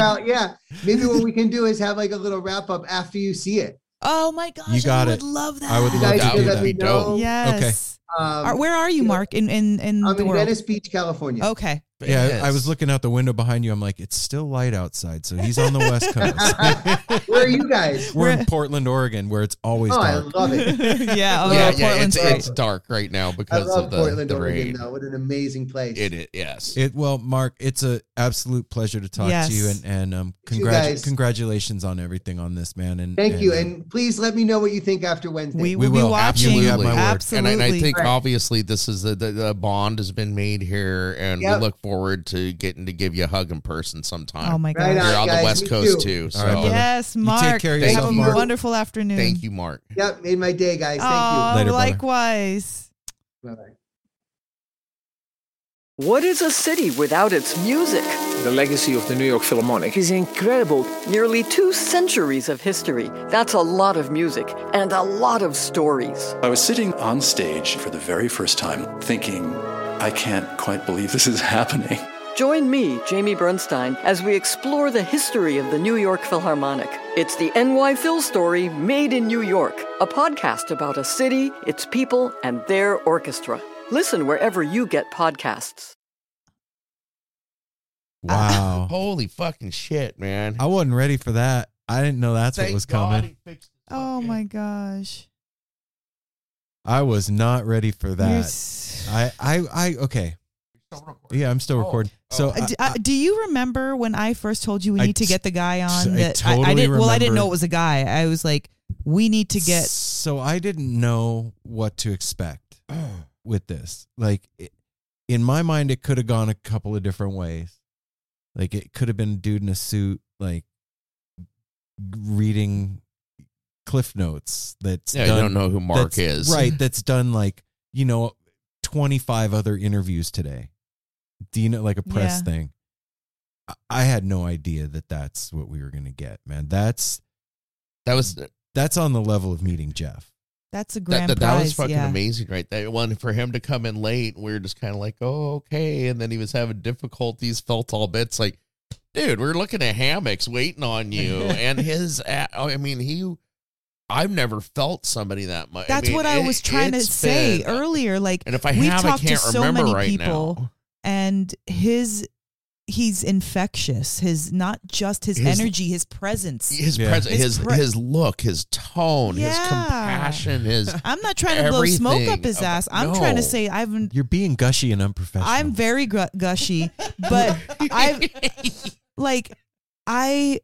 I don't know that I felt like that before. I've never seen how many people do what he's. I mean, he's not. I mean, he's obviously getting something out of it, but that's not his goal.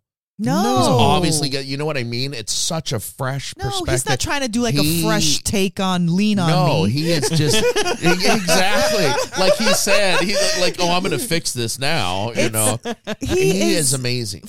He's finding musical medicine and going around the world to have people add their little pinch of love here and the pinch of sunshine there and a dash of, humility and like bringing that musical medicine out to the whole globe. It's more than musical medicine too, because like what he was talking about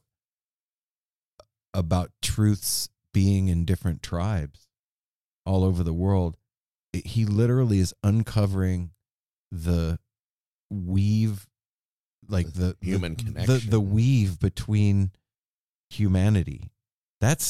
And I'm not being like overly dramatic. That's a real thing. Like, yeah, if nobody had spoken to both of those tribes, we would not know that is a fundamental truth that was given to us by the planet. Do you know what I'm saying? Like, you could write it off as whatever. It's they took too much ayahuasca, or that's just their belief down there. He looked clear, or blah blah blah. He didn't. But you get what I'm saying. No, I do. When you find out that, oh shit, they've never spoken, and that's a thing there, and they've never spoken, and that's a thing there. Well, now you can't just say that that's coincidence. Well, what he said that to you about it, it's like we have always been connected. We created disconnection. Yeah, that we're is fighting heavy amongst right ourselves, there. And that's like true. We're all connected. Well, that's in the first chapter of the Bible. I mean, if you want to get technical about it, so even if it's a losing game, like even if it's our fate as humanity to always be in conflict to some degree, what a freaking noble cause Mark and Whitney have taken up in creating Playing for Change. And then it's all one of the most powerful things he said to me too is like going into, like when he talked about going in the war torn place and everything, you learned right away intention. Yeah, why are you there? It's all about what are you here to monetize our music? And you can tell by talking to him and seeing him, that dude is pure good intention, and he took that around the world, and everybody saw that. Oh yeah, and now he's created this, and the United Nations is coming to him for help. Can you imagine? That makes sense. That's what I'm talking about. Like, how is he not running for president? Dude, I shit my pants when Dennis McNally calls. Can you imagine the fucking UN calls you? Hey man, can you? Hey, we like what you're doing. Can you help us with this thing to unite the world? He's drop the mic. If I was his mom, I'd be crying every day. I would have I'd have a freaking statue. I'd have an entire thing for like an altar built. Like, just keep him safe, keep him going. Have you met my son? Yes. Have you met my son? Oh my gosh, I just wouldn't be able to talk about anything else. Well, wow, Mark, you stole my heart. Thank you so much for a freaking amazing, insightful, one of a kind experience. And everybody out there, do the right thing. No, everybody out there, make sure on the 15th you go to the Playing for Change YouTube channel. Yeah, tune in. Or go to Playing for Change. Was it .com? Yeah, there's playingforchange.com and see how you can get involved with this amazing. This isn't like, I'm not talking shit here. I'm just using an analogy, okay? This isn't like the United Way or anything like that. This is like fucking global consciousness shifting sonic medicine. And you can go see it. There's testimonial videos that I'd only gotten a few into. There's a lot to look at here. And I was watching one that was from Argentina or something, of a girl like in her young teens talking about going to hit one of the schools that they had created and how it changed their village and changed their lives, and all for the good, for the whole connection of humanity thing. And I mean, there's some touching stuff that they're doing. I can't think of anything else in the world that's doing something so unifying. No. And that root of it too is through music. Mm-hmm. Right? Yeah, it's a beautiful thing. Rhythm, frequency, and sound is pretty wow. cool. In the beginning was the word, guys. I am in awe. Yeah, so I'll say it one more time. On December the 15th, that would be what today's Wednesday. Wednesday the 15th. Go to the Playing for Change YouTube channel and go to playingforchange.com and go look at all the back stuff that they've done. And we love you guys, and we will be back soon next week. Yeah, with your Christmas present next week, right? Yeah. Christmas. Are we getting them something for Christmas? We have something. Yeah, for we you got guys them for something. Christmas. We just got to get it wrapped up, put a bow on it and everything. Make it look present shiny. it. Little tinsel. Cool. All right. We love you guys. Stick around because we're going to just keep talking here in a minute. So we'll see you in a sec. Peace. See, I told you didn't even know we left, did you? And we're back. Yeah. Hello. Look at that. It just happens like magic. But you know what? In between me saying... Those are 4 things. I can make one of them disappear. Oh, okay. I'm being nosy. Apple's worried about the computer. No, I don't know what any of it means. I just stare at these things going across it, and it's cool. It's kind of tranquilizing. Don't say that word ever again. What? Across. Across has no T at the end of it. Across? That's not a word. Where's my pillow? I need some milk. God. It's time to take a measurement. Hey now, No Simple Road family. How's everybody doing? And Real we're back at the end of the episode, chilling. I hope you enjoyed that and got now we what can we really got out talk of about this. it because, we don't want to babble too much. We still haven't really heard too much feedback about. I know our new format that's not new anymore. It's definitely not new, and we've been doing this for a while, and I guess you all like it. But this interview was really special to me and to all of us. It was... Why is tonight different than any other night? Energy and intention. For those of you that don't know, that's one of the 4 questions from Passover. I'm not being snotty. Well, you're being snarky. Yeah. Like a puppy. Wait, what was the question again? Why is tonight different than any other night? That's actually... That's one of the 4 questions from Passover. It's because we recline at the table. We chill out while we're eating instead of something else. I don't know. Anyway. Okay. All right. Instead of being stuffy and uptight. Yeah. Yeah, Mel. This one was a mind blower. I leaving the studio with you guys after this, you could feel the room was charged with energy. He reminded me of a good friend of mine, who I don't talk to very much anymore, and not very much. I haven't talked to since we moved here. But right before we moved here, we had a really amazing conversation, and Mark's face and the joy in his eyes, and how his cheeks like raise when he smiles, and his eyes kind of disappear. It's like he's like angelic in a certain kind of a way. It feels like, like some people, like they kind of look like a dog, or some people like they'll look like feline. Like people have like animals that they kind of look like. Well, he just kind of has this angelic thing about him, where like cheruby kind of, like this innate goodness. Like you could see that. And I'm not putting him on a pedestal and saying like he's not perfect or anything. Or he's perfect, or I'm not saying that. He's we met the guy average for an hour. dude, but what he's doing in his life purpose is really what it is. Well, somebody that's been around the globe like that and has sat with indigenous people playing music all over the planet has to have picked up some of the juju that he sat in just through osmosis. Yeah, so the pure, that's all. It's like purity. And you just see it. It's like purity, truth. like all the good things that you don't see in everybody. It just came through. Yes. And then hearing him talk about what he does, going into these war-torn places that are scary. You're told not to go to. You can't get into otherwise. Yeah, and he goes and finds the love. Like you heard him talk about like the Beirut one. I mean, we all hear the stuff about Beirut. You'd think, don't go there. And he went there, and the music was amazing. And, I mean, what he's doing is just one of the most amazing things I've seen. Look at how, hugely impactful two people can be. Him and his partner, Whitney, that started the Playing for Change to create this now almost 20 years later. Something that's we barely found out about, but it's been going on for years and years, and it's impacting us this deep 20 years later, 20 years into it.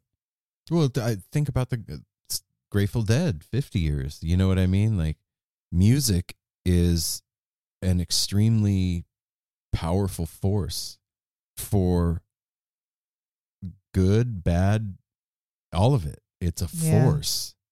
And it's like he said, it's all about intention. What's your intention? And obviously Playing for Change, it's pretty on the nose. It's in the name. Yeah, it's in the name. Yeah. And what?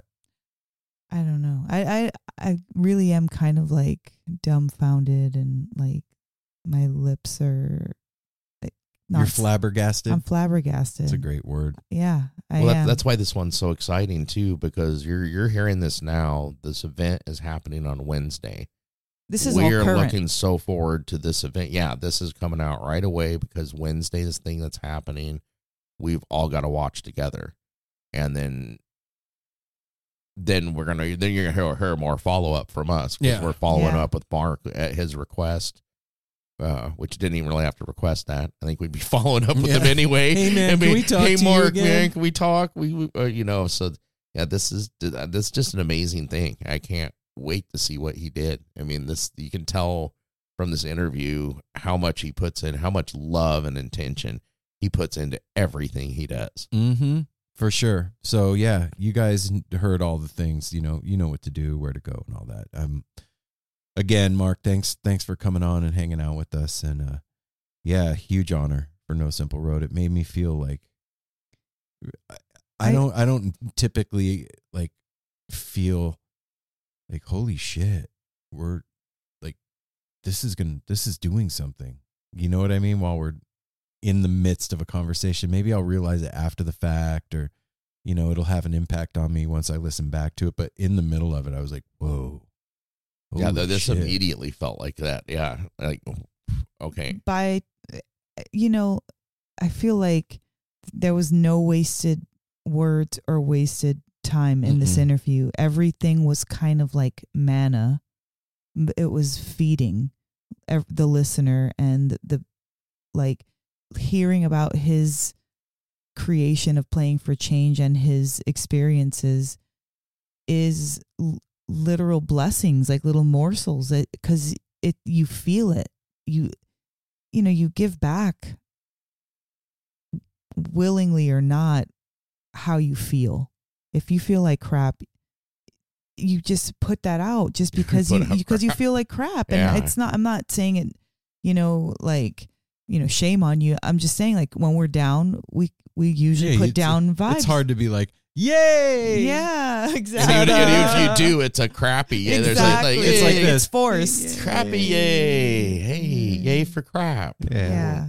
It's a really cool thing to be able to do this, and it really helps to make me feel like our signature is being even carved, and our path is being formed as we're speaking to the people that we speak to on No Simple Road. Yeah, it changes our trajectory, or it puts the groove in deeper. That's something that I've thought about ever since I've been out on my own, since I moved out of my parents' house.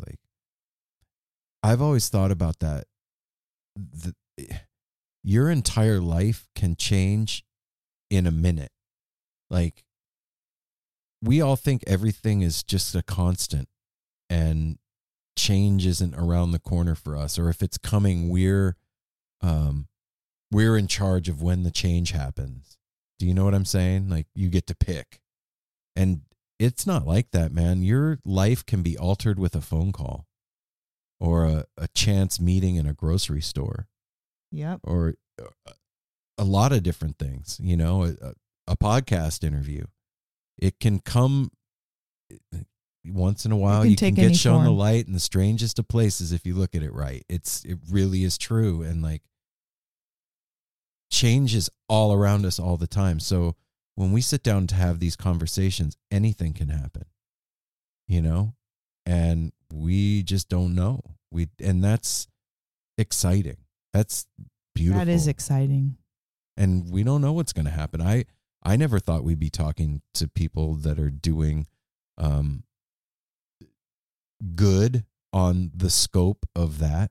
On the global scale. Yeah, on a global scale. That's a big deal. Yeah. I want to sign him up for freaking, you know, for leadership of some sort. What do you mean?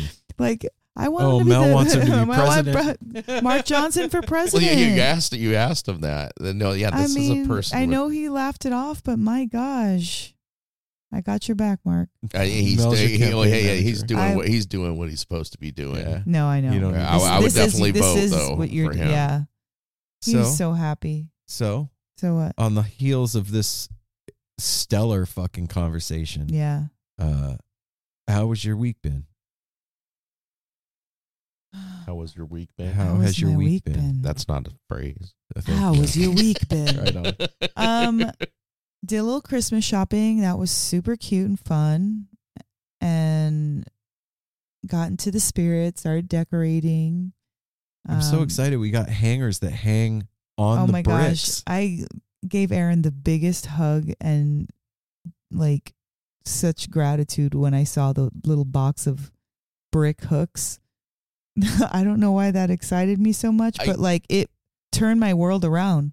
Mutually so, not because we used it for stockings, but I have to order some of those immediately so I can hang pictures on my fireplace.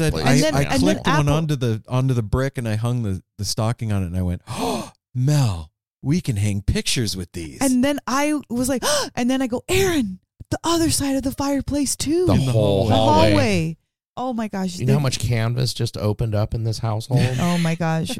I am so thrilled. So if you guys out there don't know what the hell we're talking about, like we got those command hooks a couple of years ago that like have the sticky shit on the back of them to stick on the fireplace to hang stockings over the fireplace. Doesn't work good. And then when we went to take the fucking command hooks off because we had lit fires there, the sticky shit stuck to the bricks and it's still there. Is that why? Yeah, that's why.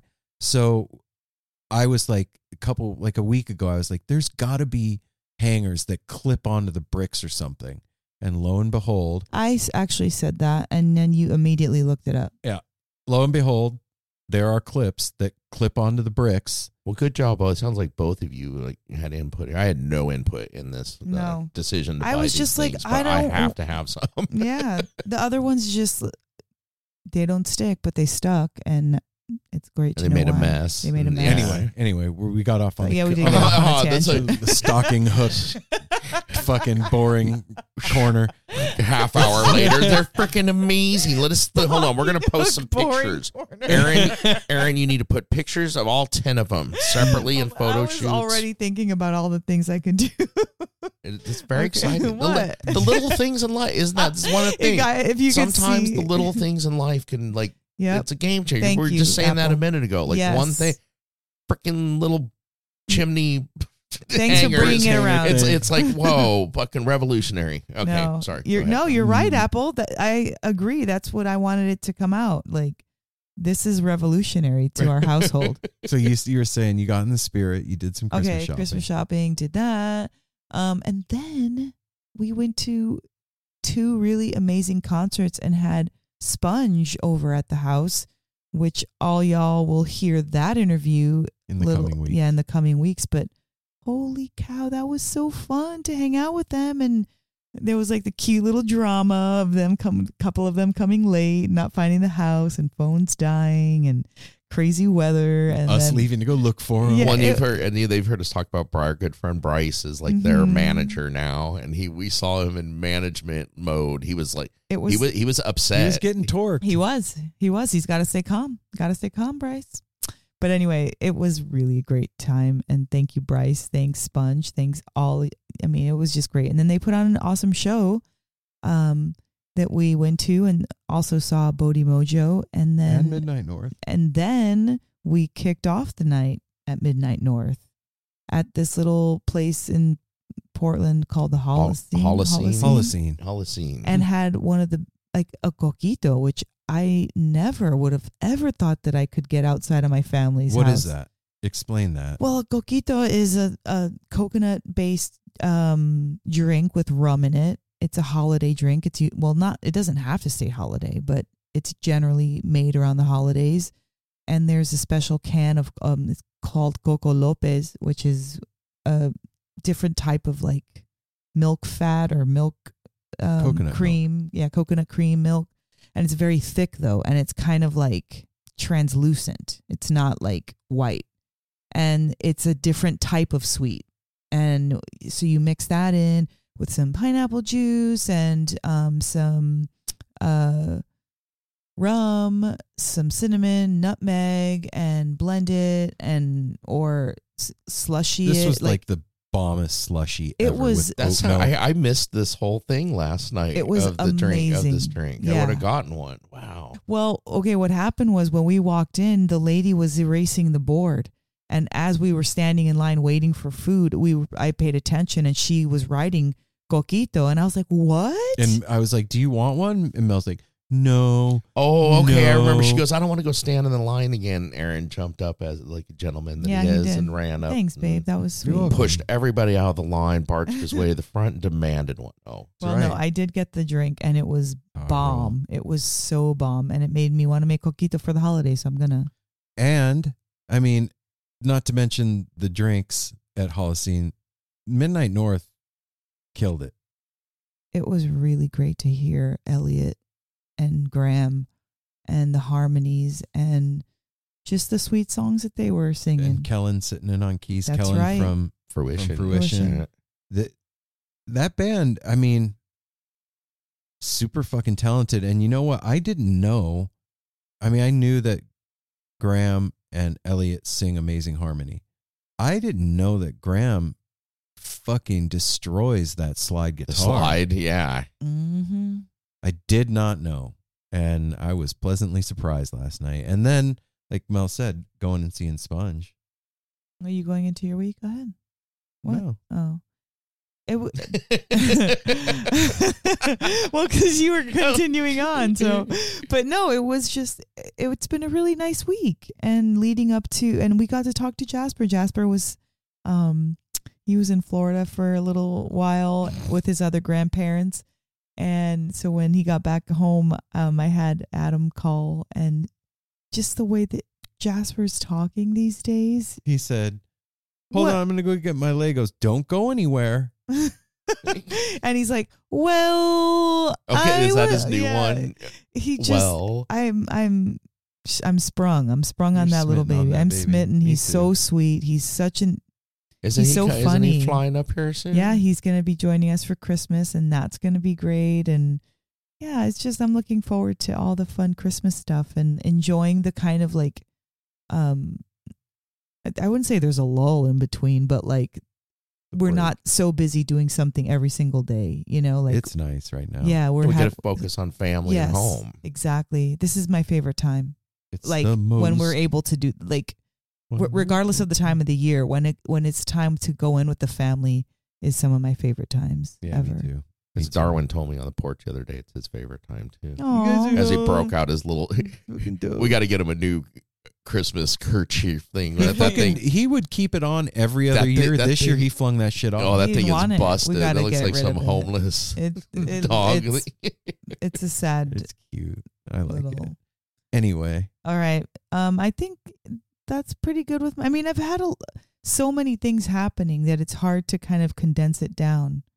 You know, we have a lot going on behind the scenes with our other project with Jeff, and that's been really in the forefront of my mind. I've been having a lot of, I don't know. Thoughts about it. Yeah, lots and lots of thoughts about all my connections with Jeff and the future to come. Yeah. Well, you know what? That's good. I mean,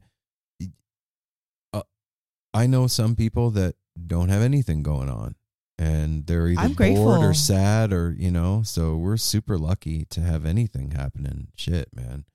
And, well, we make things happen. That I realize that about us is like, if you're not making something happen or planning something, I'm planning something, or Apple's doing, like, we're not very passive. Lots of things to the table. Yeah, no, we're not very passive about things happening at us. We definitely create things. And that's one thing that I've been realizing this week is how much of a creator I am. And also with my therapies helping me to realize that I am an artist, and I've never really given myself credit for those, saying that or owning it or expressing my art. It's like always kind of hidden and only a few people see it or know about it. And I feel like it's being called for me to be bold, about it, because I do have a collection. I have writing, I have collage, I have like all these different avenues of stuff that I have done. And I'm like, no, you're not. So I'm coming out of that mentality and that way of thinking, and then trying to like own it, So those ties with Jeff and all that are really, all these synchronicities are pointing to like strengthen that aspect of myself. And then we go and interview somebody like Mark, So it just is, it really is affirming, it's like you're on. Yeah. The universe is very loud these days. Mm-hmm. It doesn't it doesn't mince words like it used to. I'd be like, is that my intuition? I don't know. No, now it's like, ah! Yeah. I was told you the other, a lot better. Yeah, I've told you the other night, babe. I was like, I feel like my higher self talking to me, like not like another voice. It's like my intuition has gotten so strong that I'm hearing it aside from myself and inside myself at the same time. Is that why you talk to yourself? I talk to myself a lot. Yes. That's important. That was an honest question. I wasn't being silly. I didn't think you were. Okay. Yes, that is why I talk to myself a lot more. It's helping me to kind of like tease out. As your partner, it's hard sometimes. It's tough. I'm sure. Because you say stuff and I'm like, what? And then you get like hot. You're like, I wasn't talking to you. And I'm like, why the fuck are you talking? Like, we're the only two people here, and you just asked a question, but you weren't talking to me. I think it's an important thing. I could have said, and I'm not joking about that either. I've talked to myself my entire life. Yeah, I need Yeah, but when there's somebody else in the room with you, and they think you're talking to them. I do that quite often. I do it around here. I know I you do it at work all the time. I have people going, what? And I do the same, not heated, but it's like, what do you mean what? I wasn't talking to you. Like, who the fuck are you talking to? To myself. I'm working things out. Yeah, exactly. It helps to vocalize things. Yes. Sometimes to say something that you're stuck on and vocalize it to yourself can break that, and it makes sense. Yes. You can talk it out. You can talk things out to yourself. Anyway. No, Apple, you're so right. I did that on the way home today. It's like talking in the car is one of the best. Saying like, then there's nobody fucking with you. Yeah, because like if it's in your head, you can hear it however you hear it in your head. But when you say it out loud, first of all, there's power in words. So you're speaking these things out. And if you're maybe like thinking shitty of yourself, if you hear it, you're like, that's not fucking true. No, I'm not buying that. Or like if you're trying to like make a list, hearing those things auditorily will, instead of just internally, can help. So when I'm talking to myself, it's helping me like work out my game plan or work out like something I've been thinking about, or like reminding me about something that I had pending that I never got to. And it makes sense to you. And so if you interrupt me, then I lose my train of thought. That's what that was my last thing. That's why I get heated. Not like I'm pissed at you for asking me. It's like You interrupted my conversation. Yeah, yes, exactly. You interrupted the answer. With myself. Yeah. Well, to me, too, it's something like, it just makes it like vocalizing something is putting it out there. How are you going to get feedback from something if you don't put it out there? You can't. And sometimes it's not immediate and stuff, but if you speak it, then it's not like an animal running around a cage anymore. You've let it out, and then it can come back to you maybe a day or two later. Oh my gosh, Apple, it brings a clarity. Yes, you saying that right there, that whole thing about like sometimes it's just like the repetitive thoughts, whether they're fears or anxieties or just dumb stuff. Like I wanted to buy that T-shirt and I didn't, and now it's bouncing gone. around. Like, something exactly. And it stays in there, bouncing around, so hitting the other say thoughts. It's like, it's almost like a sneeze or a fart. Like get it out, and then. You guys are fucking weird, man. It's those air signs. That air sign. Boom. Wonder Twins. WT. My thoughts are like, pew, pew, pew. They don't get stuck. They disappear. Yeah, that's the fire burning it up. Well, I realized too the other day I have a new friend. And in your head? This is an imaginary friend. Yes and no is the proper answer. But no, in real life, I have a new friend, and she helped me to realize that I have double air signs, and that cleared up so much of my way that I handle myself. And then Mel was like, "And you're double fire." Yeah, and I was like, "Oh shit!" So we can really spread a lot of shit really fast, or I can put your ass out, or we can start a blaze, or we can keep something warm. Yeah. So it's like learning how to wield that. Well, wield it to yield it. But so there, I could go on more, but I think that that's enough. They've been caught up with my personal affairs and my week. You know what's funny is I don't really have anything to report. That's fine. I don't really either. Well, Mel kind of reported our week with what we went and did, and we all really kind of spoke to what we went and saw. All right. Well, what was your favorite part of this weekend? My favorite part of the weekend was two things. Okay. Okay, three things. Oh my God. Number one was 45 minutes later. The burrito that I had last night. Robo Taco burrito. Fucking amazing burrito last night. The second thing was going back to sleep after waking up this morning. That it was so good. Like, you know those sleeps when it's cold outside and you've been chilly and then you get in a warm bed and instantly you're in the right position and every pillow is perfect temperature. Everything's right. Yep. And like your body is in the perfect position and it's perfectly dark and quiet. And even the hairs on your head are in the right spot. That's what happened when I got back in bed today. I was like, oh shit, I'm going to and out. That's good too. I was happy when I got up this morning and I saw you'd gone back to bed because you don't let yourself do that very often. Yeah. Well, it's not that I don't let myself. It's I go to bed at 7:30 at night with Mel. Yeah, and wake up at 4 o'clock in the morning. So there's like I'm awake. But you were tired. Last night. I was burnt out from last night. Okay, and then the last thing, my third thing, was hanging out with the Sponge guys yesterday. That was really fucking fun, man. I like those guys. That was super fun. Mm-hmm. Yeah, that was fun. If you haven't listened to Sponge, give them a listen. Absolutely. Pacific Northwest, upcoming young band. Beautiful, good beautiful peoples, boys. man. Yeah. So yeah, that's my trifecta of joy for the weekend: burritos, sleep, and new Sponge. friends. All right, Apple. All right. Well, because then I'll just have to piggyback on but I'll add a couple new things here by seeing Cody this weekend. Our good buddy Cody, who's been going through just so many things in life that are dealt his way, and he still is there with a smile and a good word. He still makes you feel and good. a kindness for everybody, no matter what. Fucking love you, Cody. And number two, I don't think we talked about this last week. I think this is of note. The Monte Cristo sandwiches that Aaron made this week. That I don't think that we mentioned. You talked about it. Did I? Did we? Well, it's talk worthy about it of again. talking about it again. I agree. I don't think I did, but oh my God, came home the other night. It was Tuesday night. It was my night, and I was having my first women. Well, I wouldn't say first because it wasn't, but a women's circle.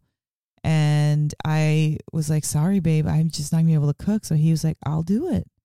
And we'd already, these Monte Cristos. I love Monte Cristos. It people out there love, it's 50-50. It's hit and miss with them. They're like, okay, or they're just too greasy. Aaron made the most perfect Monte Cristo. Perfect. That was a highlight of my week. It was a Monte Cristos, seeing Cody, and then also just everything that we talked about, everything Mel talked about yesterday, going to see 2 shows, because this is we've talked about this before on the show.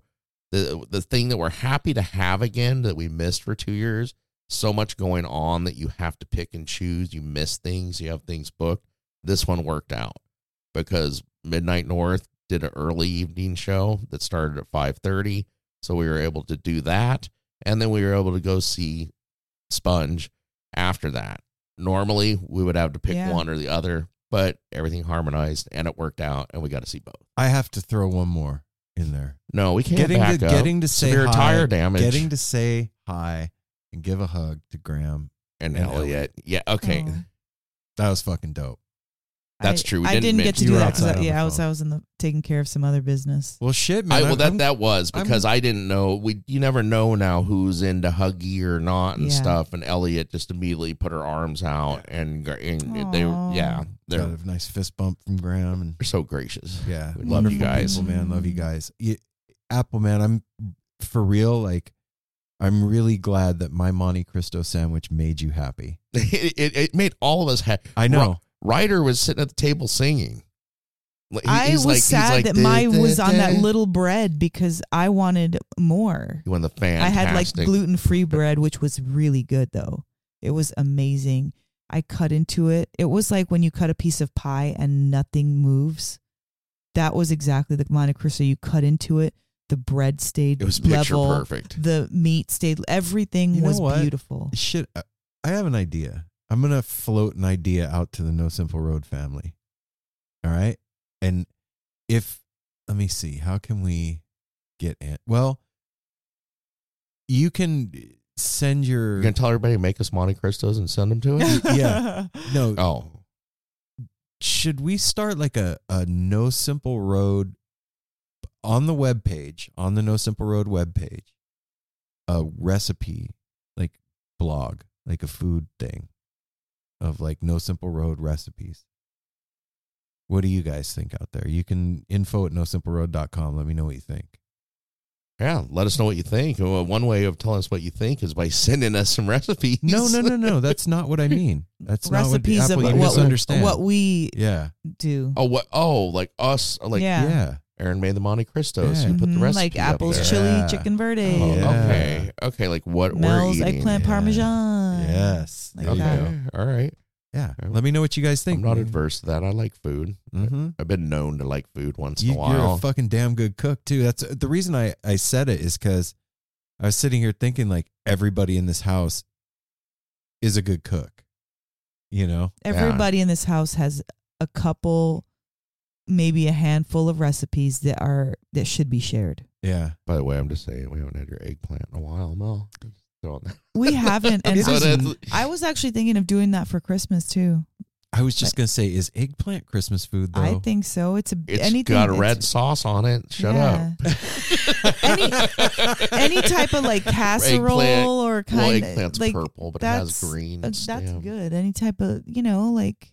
It's just my favorite thing that Mel makes. She good. does it so she slices the eggplant so thin and makes it so crispy, which is consuming, so important for it not to be a mushy mess like a lot of eggplant parmesans are. That's why I generally don't like it. Eggplant. No, boring corner. It's not boring. This week we'll be discussing other techniques of cutting the eggplant. Oh my god! Remove it from the garden. All right. You know what? What? We're having fun. We're just getting started. That's enough out of you. Okay, that's enough fun. Yeah, you know what? Speaking of food, it is time. It's dinner 0:30. We're gonna have dinner at midnight. I want all of you out there to remember something. Seriously. It's the holidays. I know the holidays isn't a lot of fun for some people out there. And it is for a lot of people too. And it is for some, but for those of you that it isn't fun, if you're having a difficult time and you need to reach out to somebody, you can always reach out to us in the DMs on Instagram or at info@nosimpleroad.com. I promise you that one of us will get back to you within 24 hours. We are not medical professionals, but we are family and we're your friends, and, you know, bend our ear. I have to say shout out. Hopefully to, if Abe gets to hear this, shout out to you, Abe, because to be honest, he's one of my favorite people to see at shows. Abe is dope.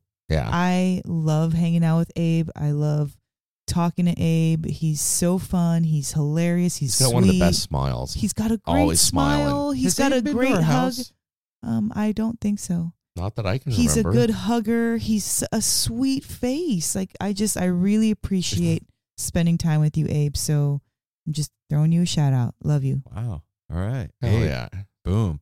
All right, everybody. Guess what? You're getting a shout out too. We love you guys. Yeah. And you're fucking rad and you're fun to hang out with too. And we love your cute Mark, faces. if you made it this long, thank you so much for being on the show and teaching us so much through your beautiful life purpose. Yeah, and everybody, don't forget on Wednesday to hook up the Playing for Change YouTube channel and check out what's about to go down. It's going to be magnificent. So make sure you check that out. And we got something. Your Christmas present actually is coming in the mail, and it'll be here next week, and I'm releasing it for you.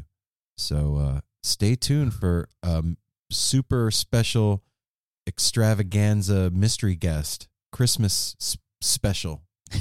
No Simple Road. You're just trying to compound on a exciting extravaganza. Yeah, it's gonna be fucking amazing. It's gonna be Thanks for listening, everybody. Shindig. We'll see you next week with more stuff and things. Remember, smile at a stranger even though you have your mask on, and take care of each other and hydrate, and safety third, and don't pet coyotes because I heard they bite. You know what? On the heels of what you just listened to today, too, like, pass on your favorite music to people. Pass it down to your brothers and sisters, favorite up song. to your aunts and uncles, on to your neighbors. Share your favorite songs. On Put them out Blitzen, there. On Donner, on music Dixon, can on Connor, change on Cupid, the world. Connor and Flixen. Okay. Yep. We love you guys. Music will change the See world. you again next week, you guys. Bye. We love you. Peace.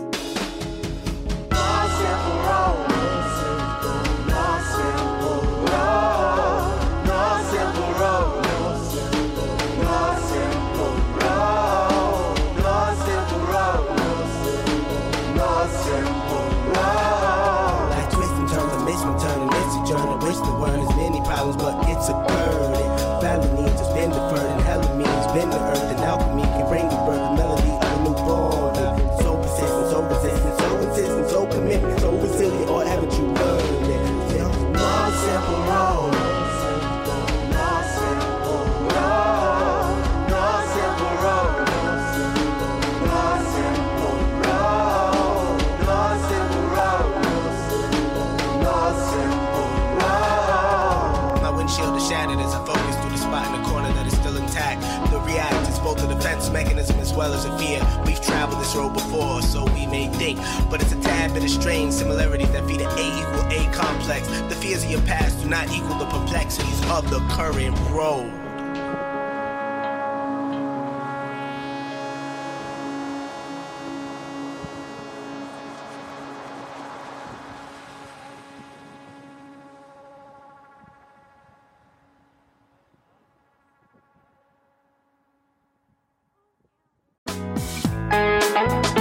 Hey listeners, I want to tell you about the April-May 2023 issue of Relics magazine. Features a Dave Matthews Band cover story with additional articles and interviews with The National, Graham Nash, Wayne Shorter, ALO, Ivan Neville, our friend Eric Krasno and Stanton Moore, Marty Stewart, and much more. Check out the latest version of Relics and subscribe now at relics.com/DMB. Thanks, Relics. Ever wonder what a punch from Elton John feels like? Or how you'd cope with having turned down the chance to be in Nirvana? Or what signal Keith Richards gives when he wants you to get the hell out of his hotel room? Fans of Too Much Effing Perspective don't have to wonder, because they've heard these exact stories and a jillion others on our podcast. I'm Alex Hoffman, former tour manager for Radiohead. And I'm musician and comedy writer Alan Keller. On the TMEP show, we get guests like Nancy Wilson from Heart, Jeremiah Freites from the Lumineers, and Modern Family's Julie Bowen to tell us things they may have only shared with their therapist, clergy, or a TMZ stringer. So join us on Too Much Effing Perspective. That's EFFING Perspective. The only podcast you crank up to 11.